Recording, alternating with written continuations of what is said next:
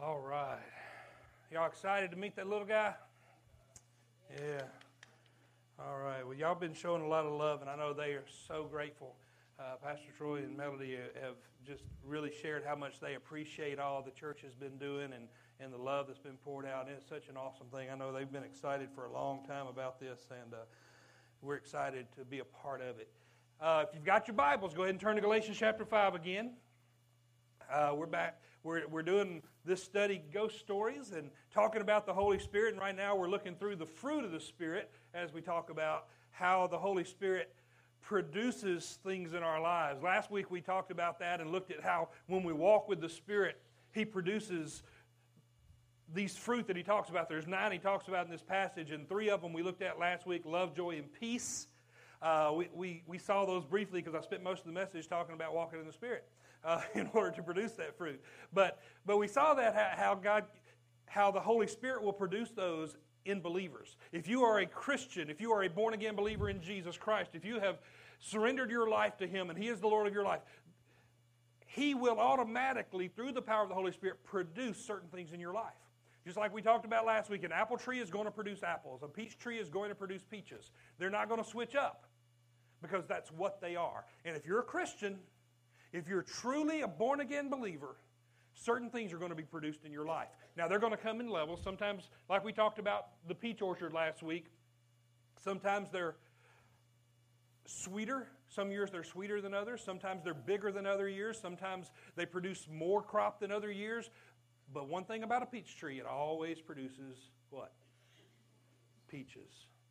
See, y'all are so smart. Man, one of the reasons I love City Church, y'all are so smart. Y'all know what a peach is. All right. No, but this week we're going to look at the next 3 fruit. Love, joy, and peace last week. Patience, kindness, and goodness this week. And we're going to look at those. And these are kind of some attributes of things that we show toward others. These are some things that if we do these, it's how we treat other people. If we're truly walking in the Spirit, if we're truly led by the Spirit, we're going to do that. And I don't know, I was, in studying this week, there was one part of this passage that really stood out to me. Let's look in Galatians chapter 5 first, verses 22 and 23, and it says this: "But the fruit of the Spirit is love, joy, peace, long-suffering, gentleness, goodness, faith, meekness, temperance. Against such there is no law." Against such there is no law. That's an interesting thing there. Right before this passage we saw last week where he went through this whole list of sins. And he said these are the works of the flesh. These are things you do if you're not walking in the Spirit. These are things that people do naturally because we are born into sin, right? And the thing is, in our world today, they look at it and they say things like, oh, you want to be yourself. Just be yourself and let it flow and do what comes naturally. And you know what happens every time Dwindle is himself?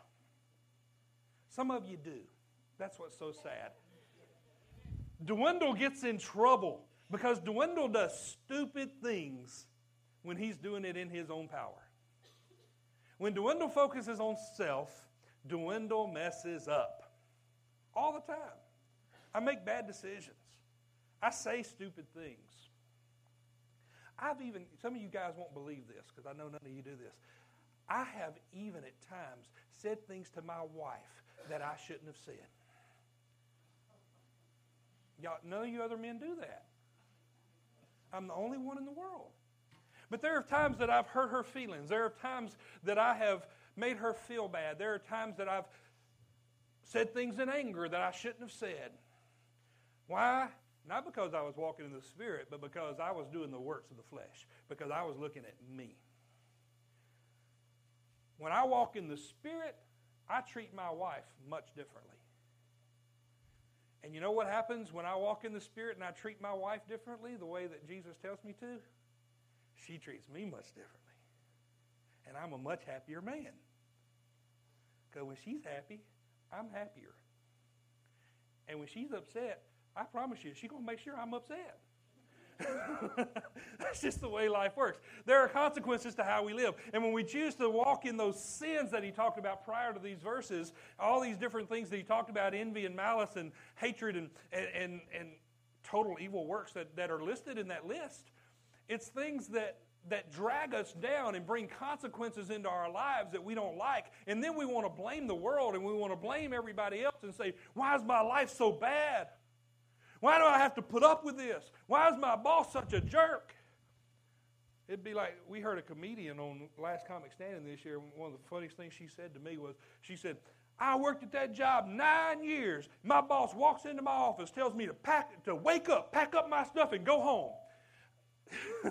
Just woke her up out of 9 years of faithful service, and they fired her for being asleep. What do you know? Hey, that's the thing. We look at it, we want to blame the boss for us sleeping.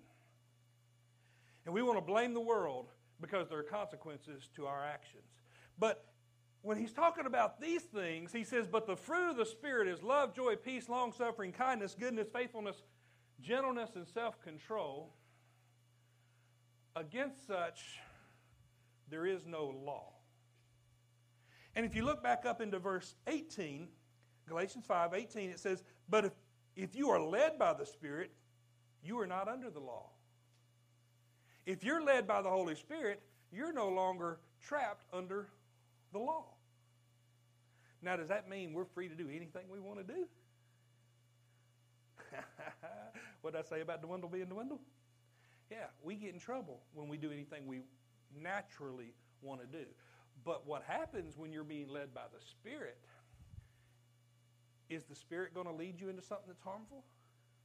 Never. Is the Spirit going to lead you into something that's sinful? Never. Is the Spirit going to lead you into something that's going to dishonor God? Never. So now you're not under the law anymore because you're walking in grace. You're walking in truth. You're walking in the blessings of God. Now I tell you, when I was younger, y'all may not believe this, but I had a tendency to sometimes be a little arrogant. I sometimes thought I was a pretty good guy. I sometimes thought that I was pretty important. Especially this one time, we had a concert that we went to that I got to help with. And they put up these signs that behind the stage, no one could enter. They had signs on the door. They had tape back there at certain spots. No one could cross this line. No one could enter this door. No one can go back there. But you know what I had? I had a shirt with a face on it. And on the back it said staff. They didn't pay me a dime, but I could walk through that door. All those people that had paid money to come to that concert, they couldn't walk through that door, but I could. And you know what I did at 16 years old? I walked through that door, and I looked out at the crowd, and I stood there. And if some little kid started walking up, nope, you can't come back here. And as soon as I would tell somebody they couldn't come back there, you know what I did? I walked through the door because I could. Because I wasn't under that same rule, that same law that everybody else was under. They weren't allowed to go in. I was. Why? Because of my position. Why are we not under the law? Because of our position in Christ. It's not because of who I am as Dwindle Nems. It's because of who Jesus is and because of what He did on the cross that paid the penalty for my sin, that now says I am free to live a holy life through Jesus in the power of the Holy Spirit, no longer condemned for what I've done in the past, but made to be like Christ. Now I've been set free. And the law doesn't bind me anymore because the law is there to show us what's wrong. The law is there to teach us right from wrong, but grace is there to say you've moved beyond that and you're free to live the life you were created to live, a life of holiness. And that's what it's about. Being led by the Spirit leads you into freedom from the law because now you've got a life of freedom in Christ. And that's an exciting thing for me. I love that we get to do that. And if you look down in verse 24 of this same passage, Galatians 5:24, it says, "And those who are Christ have crucified the flesh and its passions and desires." So if you are Christ, if you belong to Christ, if you are a child of God, now understand not everyone is a child of God. The world likes to say that, and we like to say everyone is a child of God, and everyone is the same, and that's not true. Matter of fact, Jesus was talking to a group of people one day, and he said, you are of your father, the devil. Everyone is created by God. Everyone is loved by God. And God has a desire that everyone be his child, that everyone be a part of his family, but not everyone is. Not everyone is. Only those who have put their faith in Jesus and repented of their sins are children of God. And if you are a child of God, if you belong to Christ, it says you have crucified the flesh with its passions and desires. What does that mean? I cannot have any desires in my life? I can't have any passion in my life? No, that's not what it's saying. It's saying that now you've put away those things that are harmful. You've put away those things that are sinful. You've put away those things that are drawing you away from God. And now your desires and passions are for God. Now your desires and passions are things that are going to bring glory to God. Now your desires and passions are things that are going to bring good things in your life instead of the harmful consequences of sin. In 2 Corinthians 5:17, you probably all know this verse. It says, therefore, if anyone is in Christ, he is a new creation. Old things have passed away. Behold, all things have become new. If you are a Christian, if you are in Christ, anyone who is in Christ, the last verse said, those who are Christ's, those who belong to Christ. This one says, if you're in Christ, you're a new creation. And here's what happens. The moment that you recognize that you need Jesus in your life, the moment that you ask Jesus to forgive your sins and become the Lord of your life, there's an instant change that takes place. Now, does that mean you're perfect from that point on? No, nowhere near it. Again, I'm dwindle. Y'all have seen it. I'm a Christian. I don't hide that fact. Matter of fact, not too long ago at church, at my work, we were having an issue with something that I felt very strongly about, and I voiced my concern. And it was something that everybody in my department agreed with me on. But none of us had really taken any action to fix the problem. And it was an ethical problem. And one of the guys looked at me and said, Dwindle, you're the Christian. What are you going to do? And that hit me hard because all of a sudden I realized these people look at me a little different. There's a couple others in that group who say they go to church here and there. And there's others that say they used to go to church. And there's a couple that just tell you flat out they don't believe at all. But they looked at me and they see me as the Christian in the group. And this is in DeSoto County, Mississippi. And I'm the rare one. Well, I've always been the rare one. I've always been the odd one. But I'm the one that, I remember years ago where the majority of the people in that group, in a group that size, would have been saying, we're Christians, let's do something. But now in a group of about 8 of us, I'm the Christian. There's a difference, and we stand out. And the thing is, folks, I know I'm a Christian, and if I die today, there's not a doubt in my mind that I'm going to be in heaven. If something happens to me today or tomorrow or next week or next year or 20 years down the road, or if I live to be 100, there's not a doubt in my mind that I'm going to heaven. None. I know my sins have been forgiven. I know that I belong to Jesus. I know that God is, that God is my Father. I know that I belong there. There's not a doubt. I never questioned my salvation anymore. I haven't in years and years and years. But I'm still dwindling. I still mess up. I still make mistakes. And let's be real blunt about it. I still sin. We like to call them mistakes because that makes us feel better because then it's everybody makes a mistake. I mean, we got to look over that. But let's be real blunt. They're sins. They hurt God. They break his heart. And they take us away from him. But when do I commit those sins? Every time. It's when I'm walking in self instead of walking in the Spirit. But this says, if I'm in Christ, I'm a new creation. Old things have passed away. Behold, all things have become new. It doesn't mean that you're going to instantly be perfect. But what it does mean is you're going to instantly have access to perfection. You're going to instantly have access to holiness. You're going to instantly have access to everything your Father has. You are a new person. And if you choose to go against that, that's your choice. It's not his fault. It's not the world's fault that you chose to disobey. he gives us in here, he gives us three more fruit we're going to look at this week. We looked at love, joy, and peace last week, and this week, patience, kindness, and goodness. And in the version I'm reading the New King James Version, but it uses the phrase long-suffering. Now, I'm going to tell you something. A few weeks ago, Pastor Troy met with me and Josh and talked about this coming up, the birth of their baby, and how he wanted to handle it.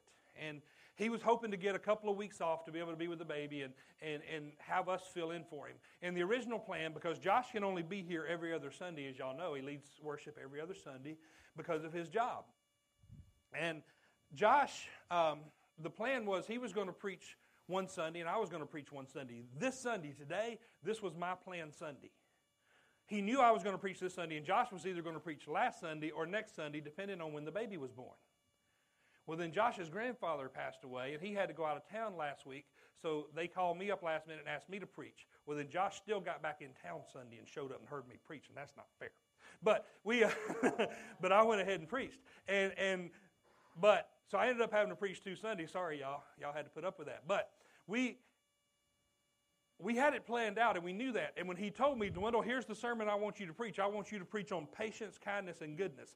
The only thing I heard is I want you to preach on patience. And again, I know Dwindle, and I got to talk about patience. Y'all have never seen me in Walmart, most likely. But if there's more than 2 people in line in Walmart, you know what happens? I lose my spot in line because I'm standing there waiting, and I don't like waiting, so then I walk over here and I look at something over here, and then I come back and there's somebody else in line. So then I got to wait again, and then as I'm waiting, I see something over here, and I go look at that and think, ooh, I need to buy that too. And I get back in line, and there's somebody else in line. I'm not a patient person. If I'm in traffic and I see that it stopped, except for last night where I sat there because I had to make a stop that I couldn't go any other direction, I will go miles out of my way to avoid sitting still in traffic. It may take me 20 minutes longer, add 10 miles to my car, whatever I've got to do. I'm going to use extra gas, but I am not going to sit in Memphis traffic for 10 minutes. I'm not going to do it. I am not a patient person. I know all of you are, and I appreciate that about you. But me, patience gets to me. And then I read in this that one of the fruit of the Spirit, one of the things that the Holy Spirit is producing in me if I'm a born-again believer, if I'm a Christian, He's going to produce in me patience. Are you kidding me? I remember I pastored a little church in Arkansas. First church I pastored, I was 23 years old when I pastored my first church. Whew, them people, they were not the brightest because they voted me in 100%. There was only 21 people there that day that voted. It was a small little country church. In about 2.5 years, we were averaging about 75 or 80, and so it grew. A lot of things happened, good things happened, but little country church, and we had some deacons, and I had this one deacon that was an older guy. He was in his early 70s, I guess, but his name was Thomas. And when you'd have a conversation with Thomas, it went like this. Well, Pastor,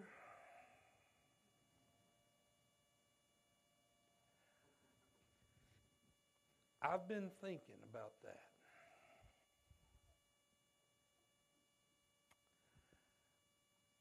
The other day, my wife and I were talking about that very thing.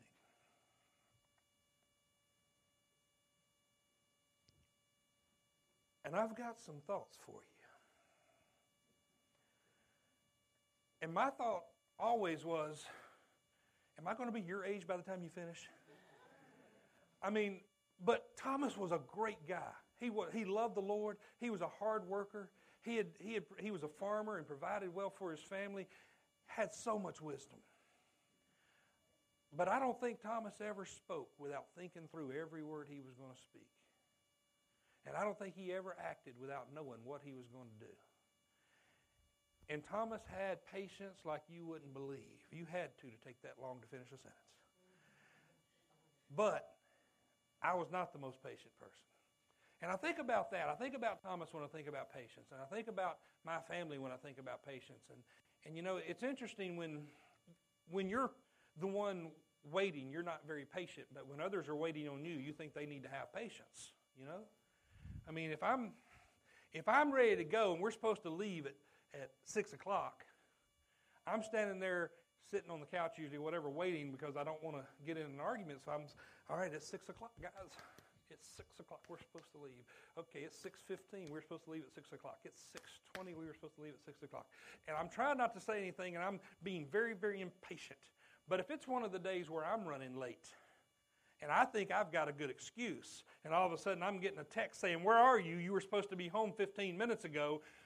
I'm on my way. I'll be there in about 15 minutes. You just need to be patient. What's wrong with you? You can't wait on me. And we're like that, aren't we? I mean, we want others to be patient for us, but we don't want to be patient toward them. And here's the deal. I got real excited this week because I got a bright idea as I was studying this passage. And in there, because in some versions it says patience, in some versions it says long-suffering. And I thought, what's the difference really? What is it? So I went and looked up the Greek. And I actually took Greek. I can actually read some of it, but I can look up the helps really well. And Greek, in the Greek, it's this word, makrothumia. And when I looked up the meaning of that word, it doesn't mean patience. But you know what it really means when it says long-suffering?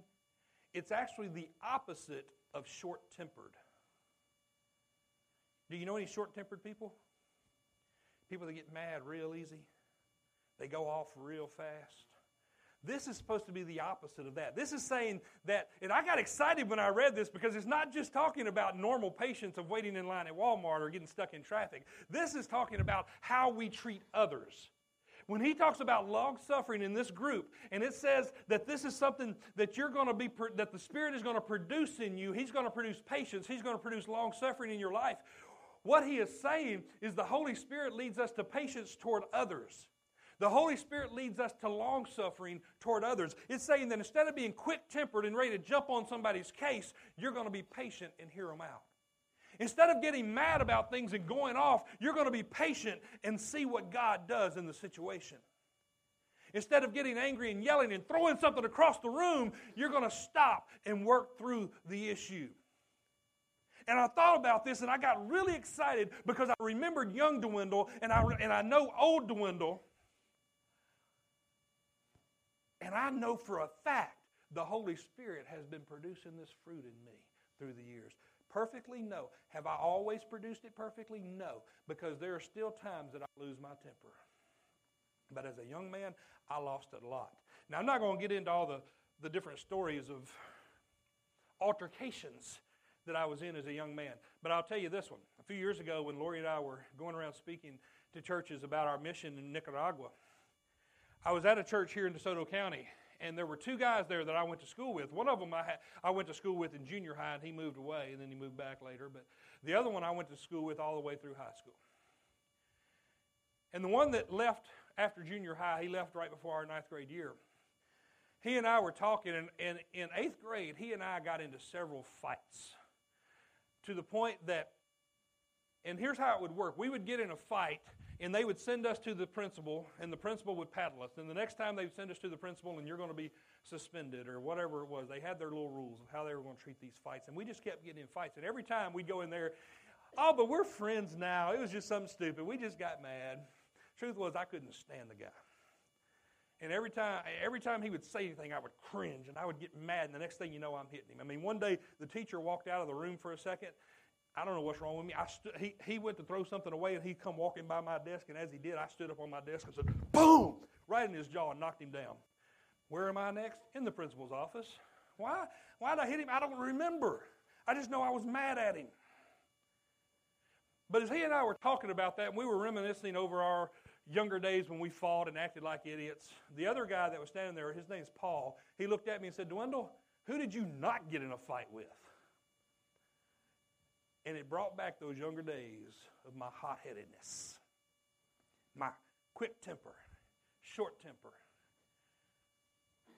Because it didn't take much. I was a little guy in high school. I didn't grow really until after high school. I know y'all are surprised to see that in my sons. But, yeah, they're both, for those of you that don't know, they're both kind of short, one of them even more so than the other. And they're They're small for their age. That's fine because they also take after their mom. I mean, she's only somewhere between 4'10", 4'11". So it's, they're short. That's okay. But I was small for my age and I didn't like it. And people would pick on me and I thought I had to prove that I was tough. And I let my temper get away from me. In the early days of our marriage, I never hit Lori. Don't get me wrong. My dad made it clear to me as a young man, you do not hit a woman. Because I did hit a girl when I was 6, and he made sure that was never going to happen again. Never hit her, but I'm going to tell you, there were several times in our early days of marriage, 24 years ago, that I hit some walls, and I threw stuff against the wall, and I acted like an idiot because I let my temper win out over common sense. And what this passage is saying is, you know what? When the Holy Spirit gets a hold of you and you're walking in the Spirit and you're being led by the Spirit, you're going to learn to control that. And I look at it now through the years. I remember, again, the other day at work, or a couple of weeks ago at work, I was pretty upset. And it was visible on my face that I was upset. But I didn't throw anything. I didn't cuss anybody. I didn't slap anybody. I didn't hit anything. I just grunted. And that's a huge step for me. And even somebody there said, Dwindle, I've never really seen you mad. And I've been there for a good bit over a year now. And they've never really seen me mad. People that knew me 20 years ago could not have said that. People at the first church I pastored could not have said that. But the Holy Spirit's working, and He's producing fruit. And I'm telling you, when the Holy Spirit is working in your life and you're seeking Him and you're being led by the Spirit, it controls that long suffering. And it gets better over time the more you are led by the Spirit. But Dwindle, I have this problem and I can't seem to stop. Have you turned it over to Him or are you trying to do it in your own power? Because I'm telling you, as long as I try to do anything in my power, I fail. Because I get wore out and I get tired of trying. But if I'm being led by the Spirit and I realize that Daddy's there next to me, I act different. The Holy Spirit leads us to patience toward others. In 2 Peter 3:9 it says this, and this is the thing, we want to be like Jesus, right? He said this, the Lord is not slack concerning His promise, as some count slackness, but is long-suffering toward us, not willing that any should perish, but that all should come to repentance. It says Jesus isn't slack. He's not holding back. He's not sitting there taking it easy on folks, as a lot of people think about it, but He's long-suffering. You know what it's saying? It's the same word that's used there in Galatians, and what He's saying is, He's being patient with your sin. He's being patient with this world that looks like it's going crazy. He's being patient with these people who've turned their back on God and say He's not even real. Why? Because He's not willing that any should perish, but that all should come to repentance. He's being patient because He knows He has a plan, and He knows there are more people that are going to come to Him with time. And we want to be like Jesus. We got to learn to be long-suffering the same way He is toward us. Patient toward others. The second thing he talks about in our list today is, the second thing is that the Holy Spirit leads us to kindness toward others. He talks about kindness. Now, I know you all see me as a very kind guy. Actually, when I thought about this kindness, when I really started thinking through my life and different people in my life, there were quite a few people that came to my mind who were just kind people. The other night, I was at a restaurant, and there was a group there that was having a wedding reception, and I walked through. They were out on the outside part, patio. And I walked through there, and there was this little old lady. She's probably 80 years old. And she walked up, she said, "Hi there, my name's Dorothy. What's your name?" And I said, "I'm Dwindle." She said, "Oh, it's so nice to meet you. I'm the grandmother of the bride." And I said, "You're proud of her, aren't you?" She said, "I sure am." She said, Who are you? I said, "I'm Dwindle." She said, "Well, who are you kin to?" I said, "Nobody. I'm just walking through." She said, "Well, it's still so good to meet you." And she gave me a big hug. Just the sweet, and you know what happened? Another lady I heard her talking to somebody saying, "Man, that little old lady just walked up and hugged me, and I've never met her in my life." She was just sweet. She was kind. I can remember some times in my mom's life where she wasn't so kind to me. But overall, I look at my mom and I think, that's a kind lady. Has she ever done some things that are irritating? Oh, yeah. Does she ever make mistakes? Yeah. Has she ever made a wrong decision? Yeah.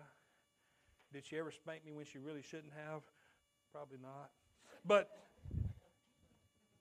she was kind. She loves people. She really does. She's just a kind-hearted person. You know, I thought about it too, and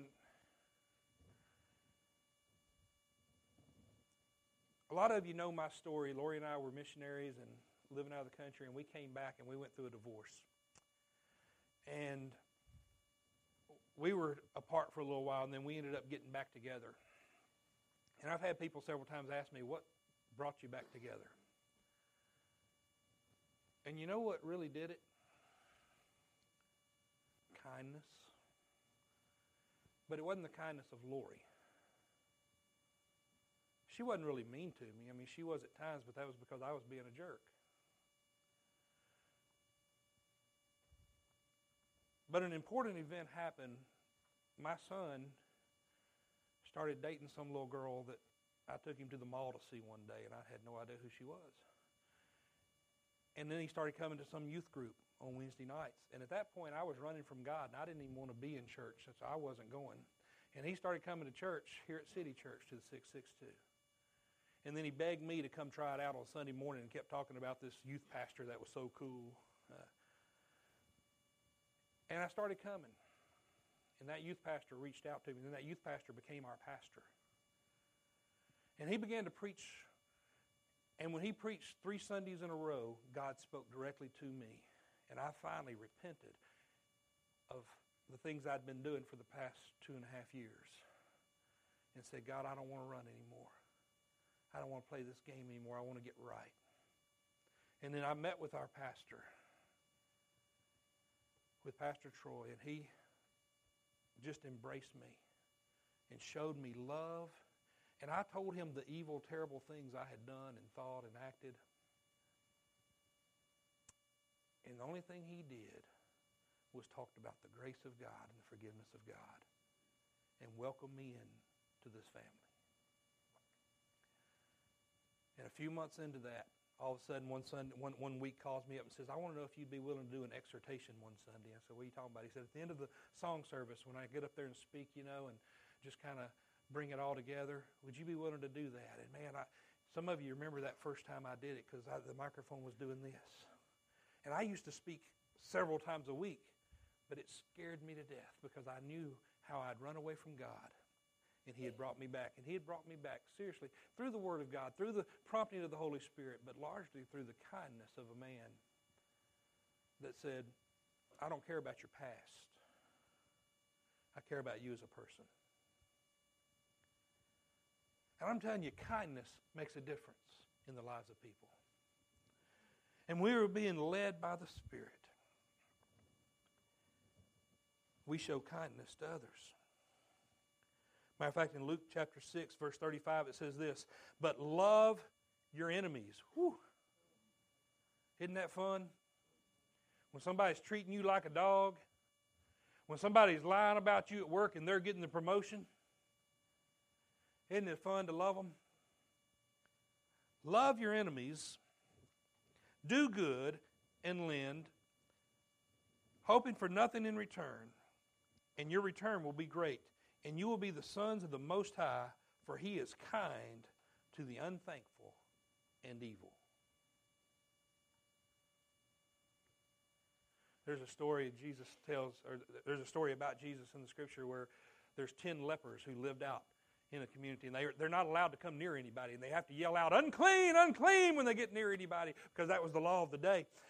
And they saw Jesus, and they knew one of them knew that he could heal. And but they come up, and Jesus healed all 10 of them. And he told them, you go to the rabbi and show yourself so that they can pronounce you clean and you can go back into society. And they all took off running, but the one turned around and come back to Jesus and said, thank you, Jesus. Thank you for doing this. The other 9 just kept on going. They got just as healed as the one that was thankful. And you know what? Jesus loved those 9 who were unthankful just as much as he did the one who came back and said, thank you. It says he is kind to the unthankful and evil. Now, we look at that and we like to talk about the brimstone and fire and hell and all this and think, how can a loving God send people to hell? Well, he doesn't. A loving God creates us and gives us an opportunity to know him personally and says, I've got a plan for you if you'll accept it. And I love even those who are unthankful, who are evil, who are unwilling to accept my generous offer of grace and salvation. We serve a kind God, and he asks that we be kind to others. Kindness is one of the attributes of God, and it's one of the attributes of a Christian who's being led by the Spirit. It's one of those things that will show up when a person learns to really listen to the Holy Spirit and let the Holy Spirit guide them. That's one of the problems I've had at times in church. I was a pastor for 10 years. I was a missionary for 3 years. I've been in church all my life. I was raised by 2 of the godliest people I've ever known. And we didn't miss church unless we were sick, and if we were sick, we had to prove it. And if you threw up, that usually meant you felt pretty good after that, right? So come on, you can get through the next 2 hours. I mean, everything's fine. Come on. My mom was kind enough to say if you were running a fever, Thomas, let him stay home today. He does have a fever. I mean, it's only 104, but he probably needs to rest. My dad thought you need to go to church. And the thing is, today I'm grateful for that because they did teach me the Word of God. But they didn't just teach it at church. They taught it every day in our home. They showed us the Word of God. And they did show kindness. And they demonstrated it. And I look at it, and I look at some people, though, that I've seen in churches through the years, and I think, how in the world are they in love with Jesus and so angry at everybody else? Because I'm going to tell you, when you're walking in the Spirit, when you're led by the Spirit, you're not going to have a lot of reason to stay angry at people. Because the grace of God is an awesome, powerful thing. And you realize you're not worthy of it. So why not share it with others who are unworthy of it? The third thing we're talking about today is patience, kindness, and then goodness. The Holy Spirit leads us to goodness toward others, treating others in a good manner. What's the difference in that and kindness? Well, I was curious about that, and I looked them both up again. And there is a difference. Matter of fact, when you look up the word for goodness here, it's agathosune. And this is an active goodness. This is something that is actively being done. Kindness is kind of an attitude. It's kind of something that you're doing to show pleasure and to show friendliness, to show kindness in how you're carrying yourself and how you speak to people. But goodness is actually taking a step out and doing something. It's actually giving someone something or helping someone with something or actually making a difference in some way. Goodness is actually doing something. That's why I love our Mission OB so much. We actually will step out as a church and we'll come together and we'll work like dogs to get it all together. I don't know if that's even a good illustration, is it, like dogs? I don't know about y'all, but the dogs I've had haven't worked that hard. But I know in some places they do. But we'll get out there and we'll work, and in the summer we'll sweat and be outside doing the things that we do. On the 4th of July, you guys we'll get out there and pass out Kool-Aid and tea just to say I love you, just to say God loves you. We'll get out here several times a year and pass out free clothing. In the heat or in the winter, we'll come in here and do it so we're not in the cold. But we'll get out in the cold and pass out turkeys and food and walk the streets and tell people that Jesus loves them. Why? Because we want to show some goodness. We want to meet some needs, and we want to let people know that God really does love them. And that's an important thing. I was looking up, I talked about Barnabas earlier in the offering talk, and back in Acts chapter 4, it talks about that. And Barnabas was this guy that became a Christian, and it doesn't tell us a whole lot about him in the Scripture, to be honest. But it does tell us a few things. And one of the things it says, and Jonas, who was also named Barnabas by the disciples, which is translated son of encouragement. His real name wasn't Barnabas. Now here's the deal. He had a regular name. It wasn't like his mama named him Dwindle. His mama named him Joseph, which was a very common name in that day. Joseph, that was his name. But the disciples decided, we're going to call you Barnabas. And when I hear Barnabas, I think about barnacles on a boat. I don't know why, but I do. And I think, who wants to name Barnabas? Y'all know anybody named Barnabas? Any of y'all going to name your kid? You do? Nice guy? Any of y'all going to name your kid Barnabas? Any of you going to name your kid Dwindle? My wife wouldn't even let me name my kid Dwindle. I tried. I wanted a Dwindle Jr. She wouldn't let me. I know she was being kind.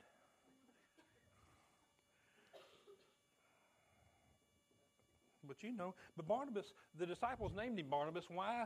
Because it means son of encouragement. You know what they're saying? This guy is a good guy.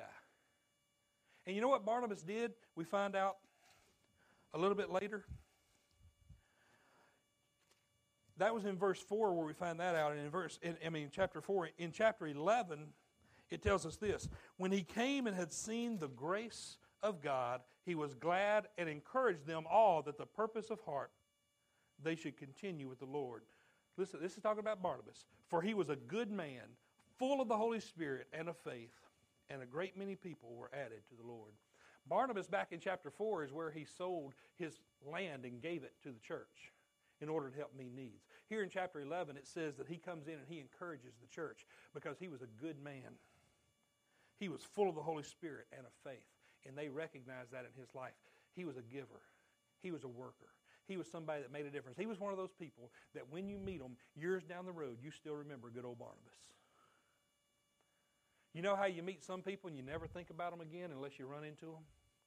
Then there are those other people that just from time to time, they pop in your head because they were so good to you. That's Barnabas.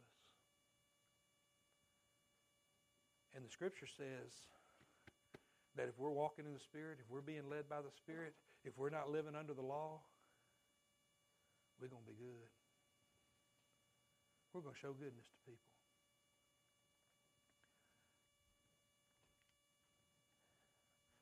There was one day at work that somebody got upset at me because of a decision I made. And they didn't like that decision because it meant they had to do some extra work. And one of the ladies that I work with who is an atheist, agnostic. She's an agnostic. She came to me and said, I heard that so-and-so was mad at you because of that. I said, look, it's just something that has to be done. They didn't do it right the first time. They got to fix it. And she said, I understand. She said, Dwindle, I just don't understand how anybody can be mad at you. You're so nice. And I said, well, you're so sweet. I'm glad you don't spend much time with me. But she told me later, she said, I'm always watching you do things around here that others don't do and help people in ways that they don't even realize you're helping them. And I really just want you to know that I appreciate that. And she even at one time told me she was going to come visit the church, but she never has. But she said, Dwindle, I really think that you truly believe what you say you believe. And I said, well, I appreciate that. It's good to know that people I work with are able to see that. And I'm not trying to brag on myself. What I'm trying to let you know here is if we're walking in the Spirit will be seen. The evidence will be there. In Galatians 6:10 it says this, therefore as we have opportunity, let us do good to all, especially to those who are of the household of faith. As we have opportunity, let us do good to all, but especially your brothers and sisters in Christ. Let's help one another. The church ought to be a community. We ought to be there. You've been there for your pastor, and I appreciate that. And there's been several times that people have been sick or had illness or had catastrophes that I've watched this church come together and be there. And you know, we're not a rich church. We're a small church, and some of us flat broke. But we come together in times of need. And that's what a community ought to do. That's what a church ought to do. That's what a family ought to do. And when a church can't do that, I have to question their churchiness. I have to question how filled with the Holy Spirit they truly are. And I want to thank you that you let the Holy Spirit shine at times. But I want to ask you in your personal life, is He shining? In your work life, in your school life, in your family life? Are the fruits popping out? Are people seeing the love, the joy, the peace, the patience, the kindness, the goodness, the faithfulness, the gentleness, the self-control?